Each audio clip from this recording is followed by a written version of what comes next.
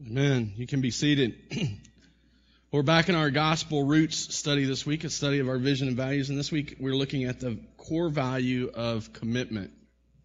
We're going to be in Matthew chapter 16, verse 24 through 28. If you want to follow along in the Bibles in the chairs, I think that's on page 533 if I wrote that down right. But anyway, so commitment. It's about devotion or dedication of faithfulness to some person or activity. That's what commitment is about.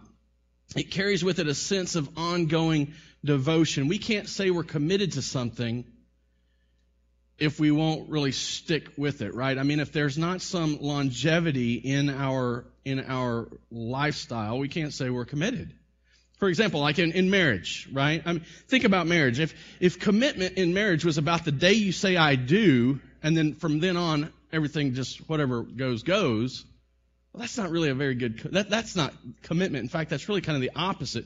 Marriage, the commitment in marriage is not just about the day you say I do, but it's about saying I do every day after that, right? I mean, that's commitment in marriage.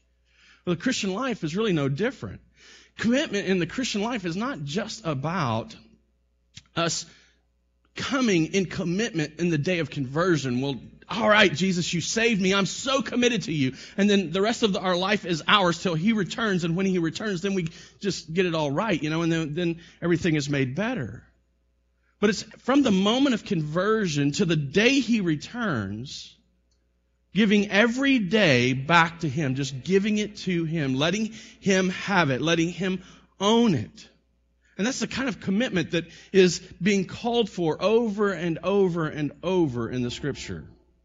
It's exactly what Jesus called His followers to when He said that those who persevere to the end will be saved. That's in Matthew 10. It's the kind of commitment that Paul encouraged believers to when he said, don't just run the race, run to win the crown. Run to finish. It's not just about how you start, it's how you finish. Finishing or starting strong is easy. Finishing strong requires commitment. You see, it's how we finish that really matters more than how we start. Peter's first epistle was a plea to the early church. In spite of their suffering, they were a suffering group of people. They were dispersed. They were scattered all over the place because of the persecution they were dealing with. His first letter to the church was a plea to remain committed to a holy lifestyle. When Luke wrote of the birth of the church after Peter first preached the gospel, that Pentecost morning, when everybody looks at these people who are proclaiming and prophesying the good works of God, and they're hearing it in languages that they all understand, and they're like, wow, what's going on? These guys must be drunk. Peter stands up and says, look, this isn't drunkenness. These people aren't drunk. This is God's power poured out on us. And then he preaches this gospel message, and they believed, and it comes to the end of the message he preached, and it says they were cut to the heart. What do we do? What do we do?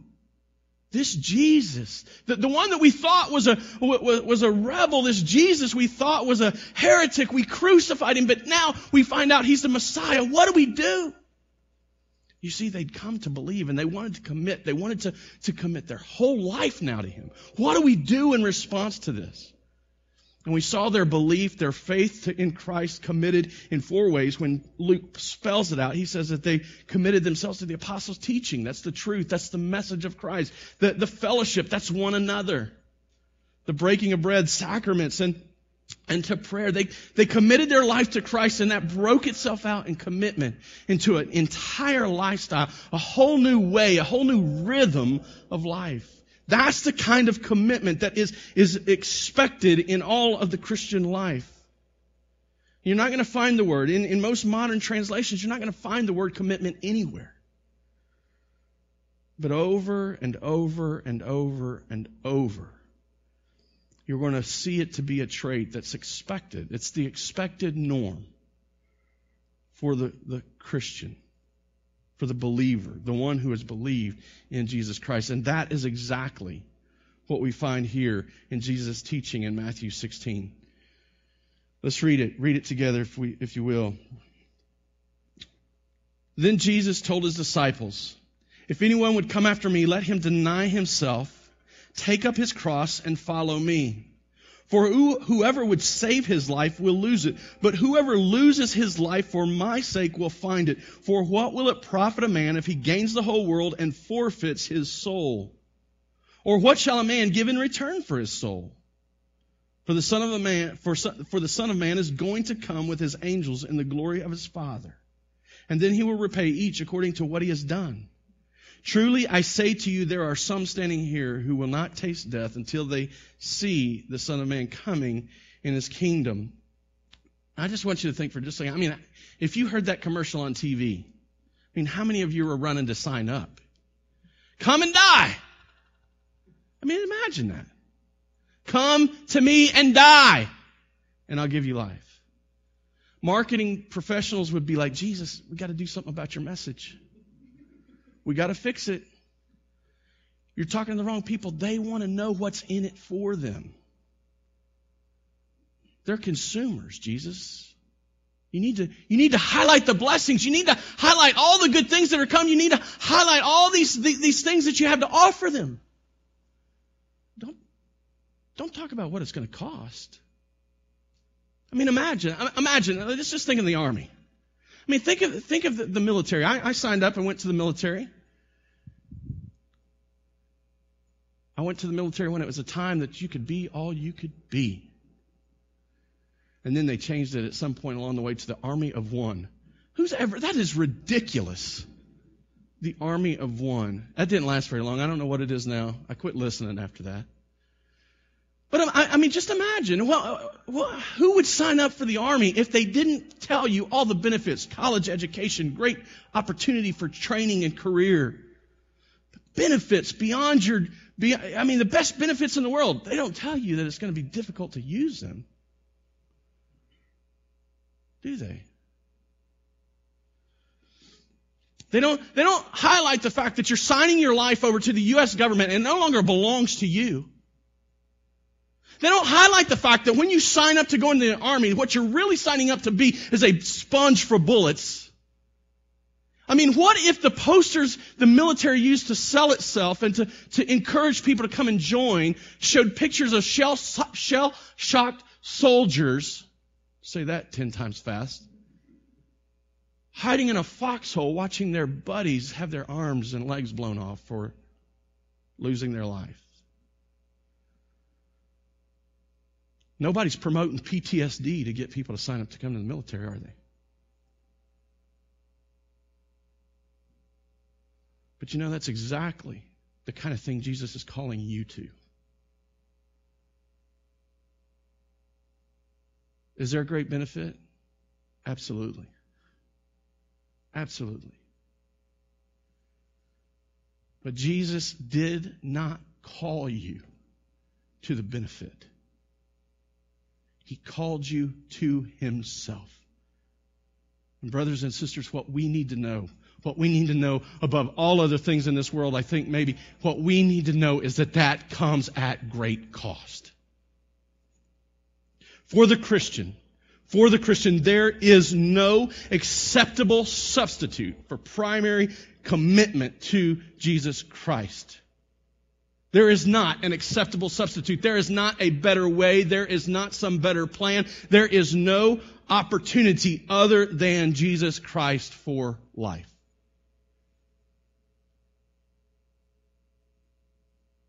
But the world we live in doesn't see it that way. It's all about how good you can make a name how big you can make your own name. It's all about how you can provide for yourself and prepare for your own future. It's all about what you can do for yourself. And so when we come preaching this message, the world doesn't get it.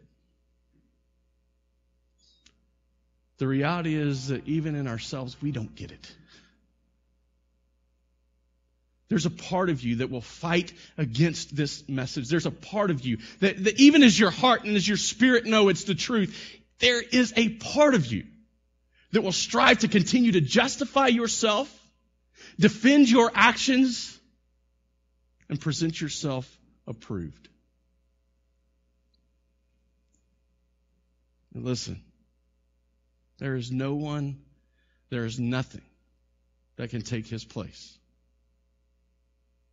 I mean, exactly what Jesus taught over and over and over in Matthew 10:34 through 39, in a very similar teaching. But at a different point, he says, do not think that I've come to bring peace to the earth. He's not here to fix the world's problems. He says, I have come not to bring peace, but a sword. For I have come to set a man against his father, and a daughter against her mother, and a daughter-in-law against her mother-in-law. And a person's enemies will be those of his own household. Whoever loves his own father or mother more than me is not worthy of me. And whoever loves his son or daughter more than me is not worthy of me. And whoever does not take his cross and follow me is not worthy of me. Whoever finds his life will lose it. And whoever loses his life for my sake will find it. Listen, the idea is not that we get to walk around being jerks, right? Okay? We need to settle that right now. It's not like I can come up to you and say, and just blast you with how I really feel. I really feel good about you guys. You're my morning group. I know you're here because you're the good ones. I get that. I just can't walk up to you and just treat you poorly just because, oh, well, hey, Jesus said we're going to be enemies. Right? That's not the intention of this message. But the intention of this message is that if we are so devoted to Jesus that it causes division between us and those who are not devoted to Jesus, we can be okay with that. In fact, we should be expecting it. If we are so committed to the way of Christ that it causes division between us and those of the world, then the reality is that is what He is doing. If the gospel is the source of your division, I'll just give you an example. I love my family. I love them dearly. I do love my immediate family, my wife, my sons. But I'm speaking of my brothers and sisters. Love them dearly. Long for them to know Jesus. Long for them to commit their life to Him. I long for it. I pray for it. But they don't have anything to do with me. In fact, it wasn't long ago, I was invited to Mom puts on a fourth Sunday lunch, and that's the only time I'll actually see them. They don't call me. They don't go out of their way to look for me. I've reached out, and the reality is this. They don't want me. Not because of who I was, but because of what Christ has made me. And here's the reality. I've got to learn to be okay with that. I've got to be okay not knowing when I'm invited to lunch at my brother's house, I don't even know where he lives. And I have to get directions because they didn't call us and tell us they moved. I've got to be okay with the fact that I find out that on Christmas morning, rather than getting to be able to be with my family, they have a separate function.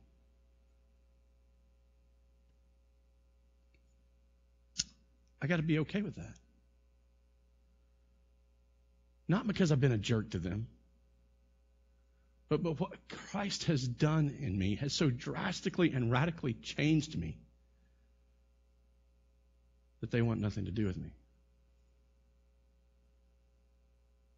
When Paul was dealing with the Corinthians, he comes to them. When Paul is dealing with the Corinthian church, he comes to them and he says, look, he says this in verses 12 and 13 of 1 Corinthians chapter 1. He says, what I mean is that each one of you says, he's talking to them about division, I follow Paul, or I follow Apollos, or I follow Cephas, or I follow Christ. Is Christ divided? Who's your favorite spiritual leader? Who do you hold up and revere?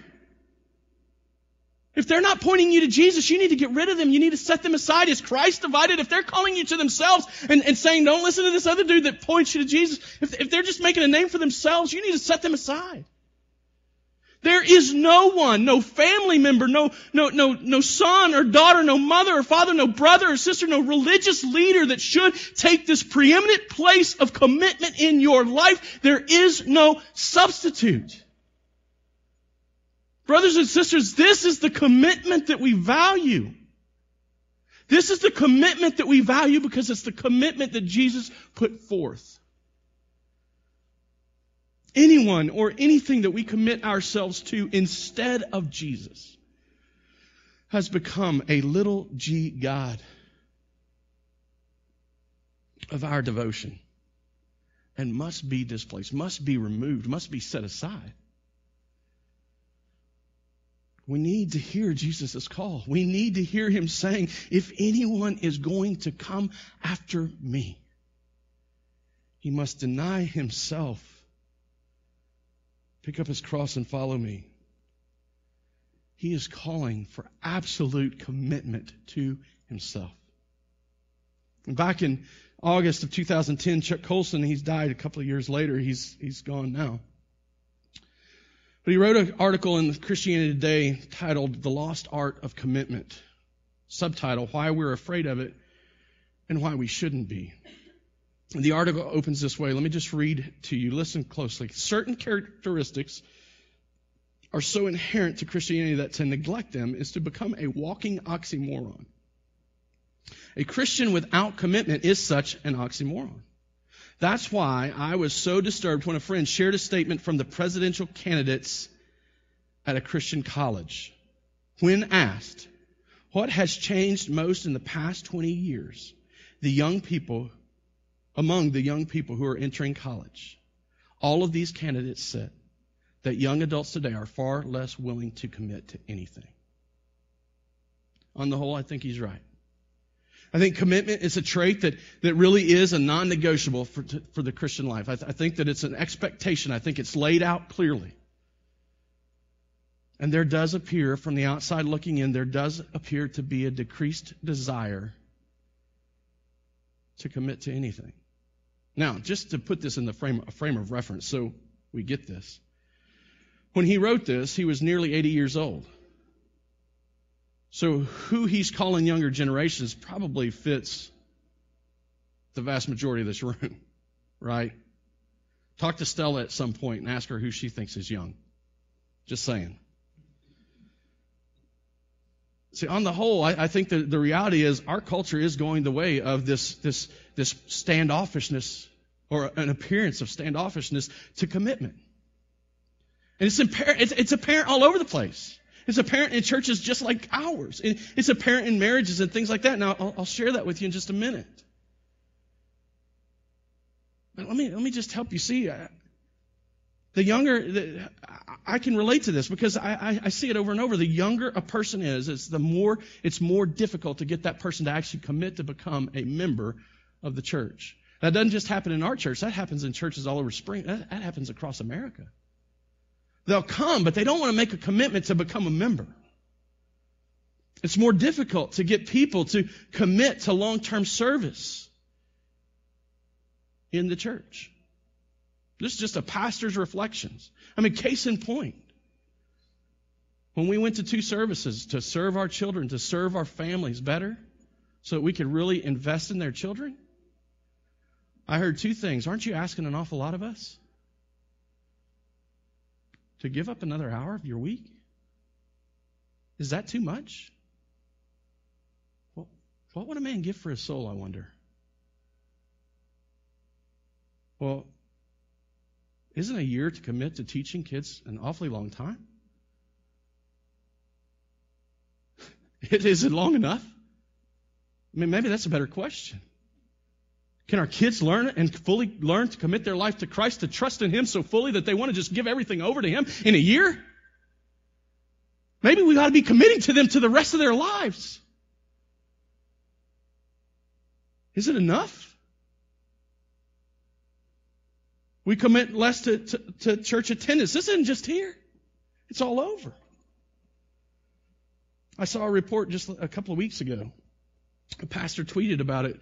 Pastors, and I'm guessing he had a small crowd that day and he was trying to help himself feel okay.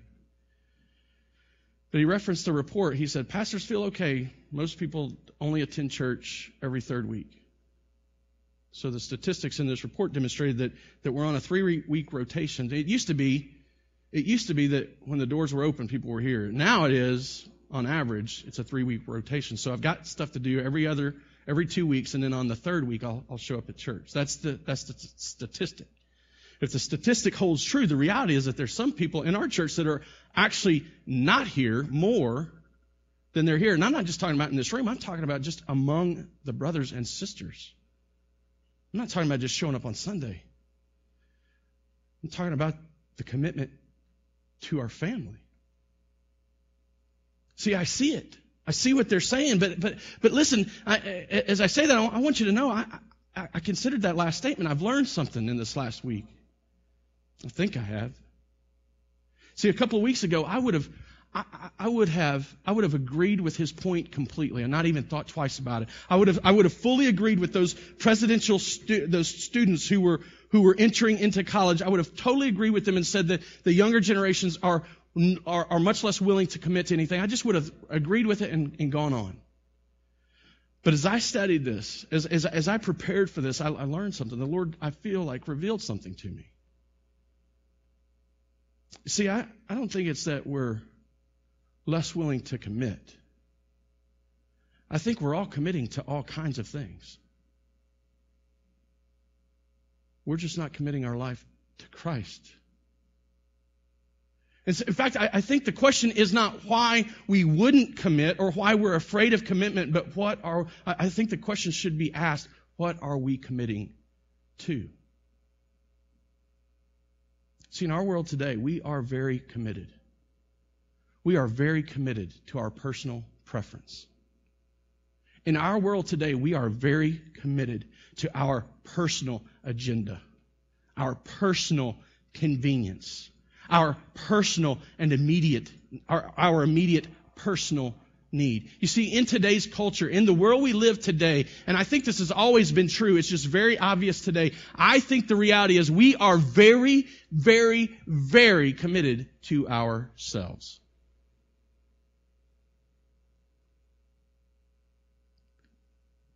How does that even compare to what Christ has called us to? Listen, I'm not asking you to go and preach this message to the world.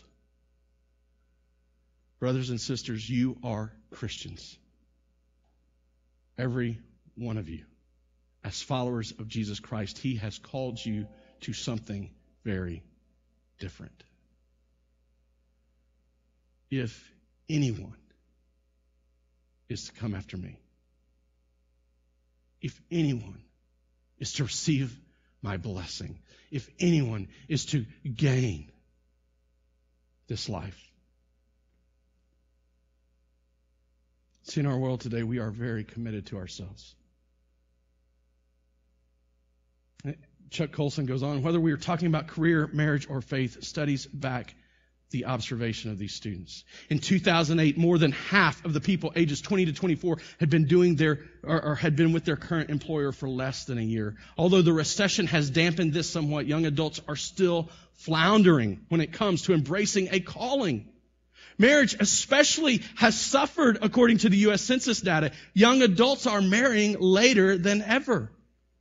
A 2006 PBS documentary, Generation Next, gave some insight into why. Desire for adventure, career advancement, and prolonged adolescence. Lack of commitment is also hitting religion hard. Studies suggest that the iPod generation is choosing which aspects of the faith to adopt to create their own unique spiritual playlists. See, the reality is, from the outside looking in, it looks like they are less willing to commit. All of these things are true. But I think the why is where it falls. They're not committing to these things because they're committing first to themselves.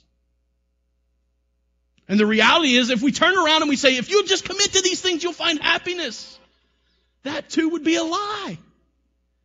That's not enough. Commit to marriage. You'll be fulfilled. Maybe not. Commit to a career. You'll find satisfaction. Maybe not.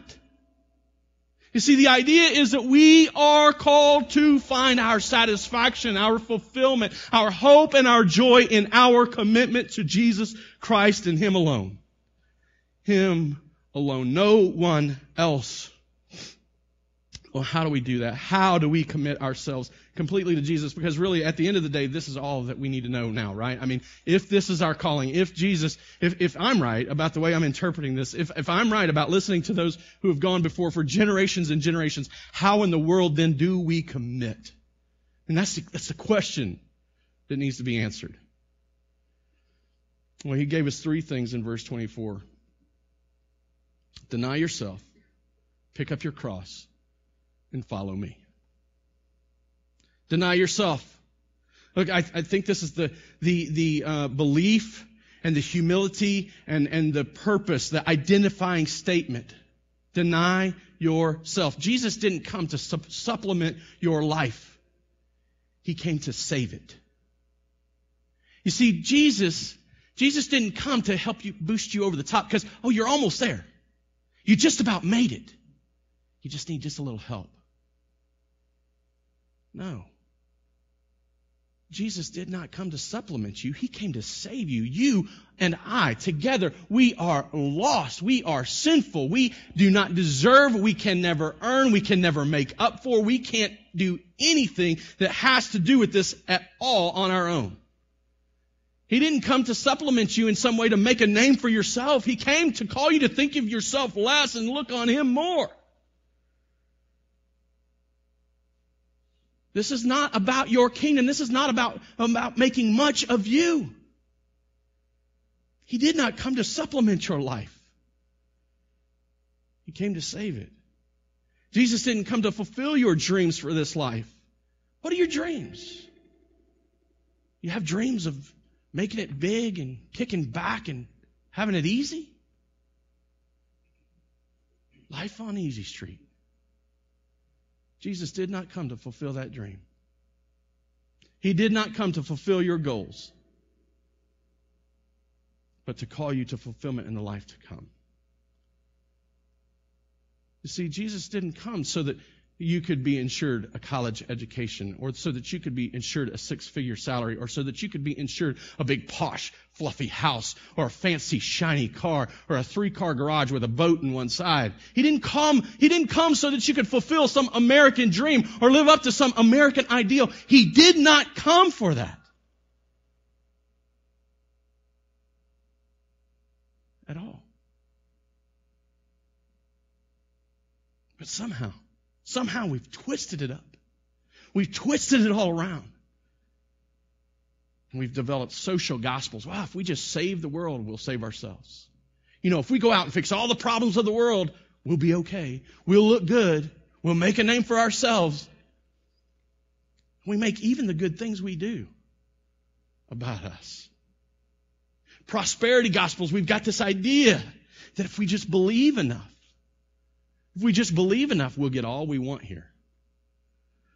The reality is, if you're given worldly goods, it may be a blessing and it may be a curse.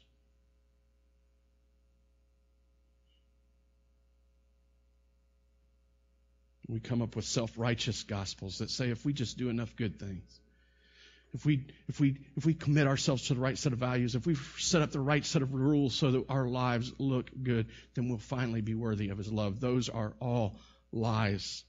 Jesus did not come to fulfill those. You see the difference? You see the distinction? They're all about us. And He says, deny yourself. Can He bless us financially? Absolutely, and sometimes He does. Can we relieve some measure of the world's suffering? Yes, and I think we should. Can we strive to live in obedience? Yes, absolutely, we should. We're called to it. We're commanded, obey. But none of these things should be done in our own name, but should be done for Jesus' fame. There's a much different distinction there. If the root of your joy and satisfaction, or the source of it, is not about having more Jesus, then you need to hear Jesus' call to deny yourself, because you have set something up as more satisfying, as more fulfilling, as more likely to give you joy. You need to hear His call. Deny yourself. Pick up your cross. Every Christ-shaped calling is a cross-shaped calling. Now, before you think, man, that's a really good line, I'm going to use that. You can. I'm okay with that. But I totally stole it from somebody. It was a book I read, and I want to give credit where credit's due. Andy, I don't remember his last name. Andy Crouch, Culture Making is the name of the book.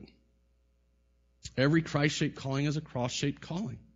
Every ounce of what Jesus came to do and then called us to do is marked by sacrifice. There's not an ounce of this work that He did for us that wasn't sacrifice. Stepping out of heaven, sacrifice. The God who was creator, putting on flesh to live here, sacrifice. Coming to serve and not be served, sacrifice. Humbling Himself to death, even death on a cross. Jesus, the one who never sinned, who did not deserve to die, who had never been stained by original sin, who was completely pure, this one allowed Himself to be killed so that we might live. Sacrifice. You know, it's really interesting. Death on a cross. The one who was innocent died in the way of rebels and criminals in the most excruciating and humiliating fashion that they knew that day. There was no worse way to kill a man than to hang him on a cross. But Jesus did it. You know what, these disciples here, they at this point, they don't completely understand that Jesus has just told them, I'm going to die. Peter says, no, Jesus, don't. He actually, the scripture says that he rebuked Jesus. And Jesus says to Peter, Satan, get behind me. You have your mind on the things of man, not on the things of God. So they understand he's going to die. They understand he's going to die. They don't know he's going to the cross. And what they hear is, hey, pick up your death and carry it with you. Don't just deny yourself, kill yourself. I'm not calling you to suicide. We're not a cult that's going to drink a bunch of Kool-Aid and then die. That's not what we're called to. But we are called to deny ourselves to the extent that even if we face a literal death, we won't deny Him. We won't choose something else. He doesn't call every person to martyrdom. He doesn't call most of us to martyrdom. He doesn't call every person to pick up stakes and to leave a career and to go across the world and give up everything they've ever owned and it's this life that they were building for themselves. He doesn't call every person to that, but He does call every person to live in such a way that you are no longer living for yourself, but you are living for Him. So that when you wake up in the morning and you go to work, you are no longer going just to earn a paycheck, but to bring Him glory. If you earn a paycheck, thank Him for it. But the primary motive He calls you to is going to work for His glory. He's not calling you to leave your family behind and desert them. In fact, I would suggest that the Scriptures tell us different, that the very first place that this should be enacted is in your home. But if you're raising your children worried about what everybody on the block thinks about what you do and how you discipline and what they look like and how that makes you look, then you are not doing it with the right motive.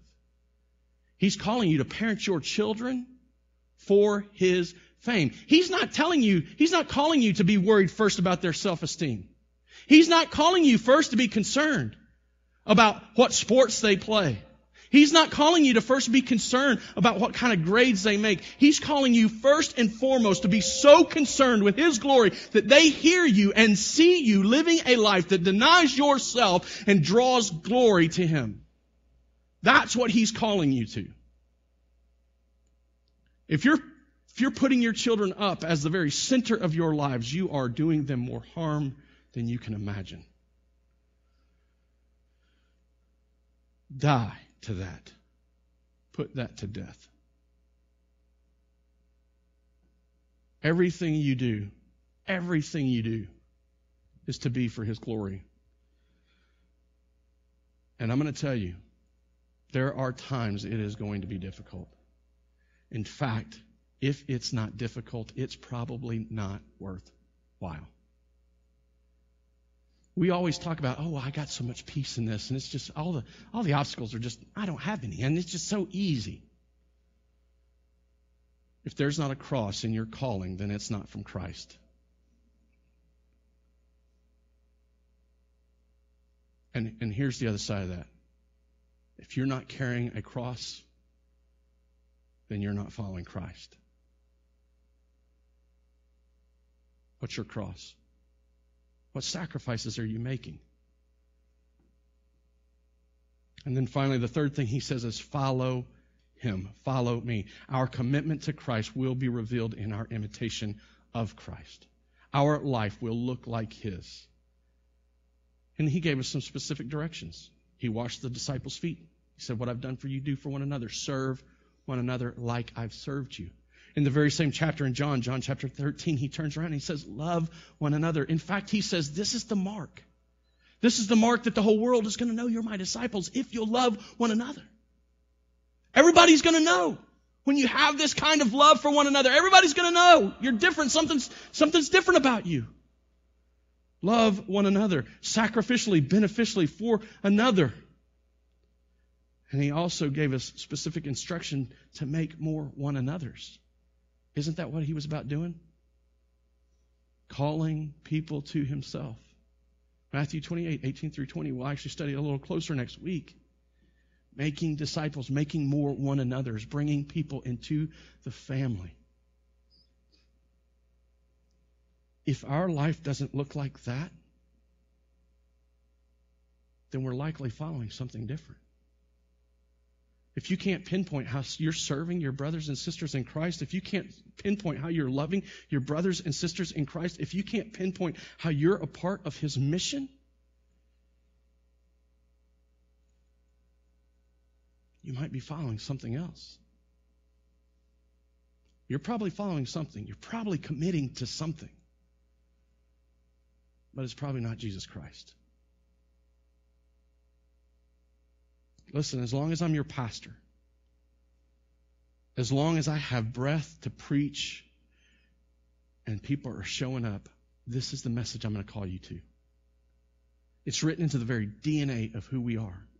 Because of the gospel, we worship and lead others to worship the one true God. And I'm not talking about gathering in a worship service an hour a week. What I'm trying to instill in you, because it's what he's instilled in me, is a life of devotion, a life given in sacrifice, just like Paul calls us to in Romans chapter 12, verse 1, when he says, present your bodies as a living sacrifice. Give your life up for this in adoration of what he's done.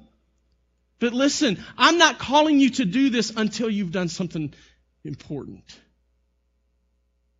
There's a key here that we have to be careful of. I need to warn you in. I'm not calling you to commit to the church, and I'm not calling you to commit to the Scripture, and I'm not calling you to commit to service in the church until you are certain that you are committing to Christ. Listen, let me just give you this warning in closing. You can commit to the church, to a sacrificial life, and to self-denial without committing to Jesus. You probably won't commit to all three of those, but there's a lot of people who strive to commit to one. But when you have committed your life to Christ, you will find yourself committed to his message, to his mission, and to his people. Listen, I am going to call you every day from here on out, for as long as you'll listen, to follow Jesus. That's what I've always been doing. Go back and listen to my messages, and at the very heart of them is this idea that you give yourself up in adoration and love for the Creator who chose to be your Savior. That's the call. And that's the commitment that I value, and I strive, and I am striving to call you to value as well. Let's pray.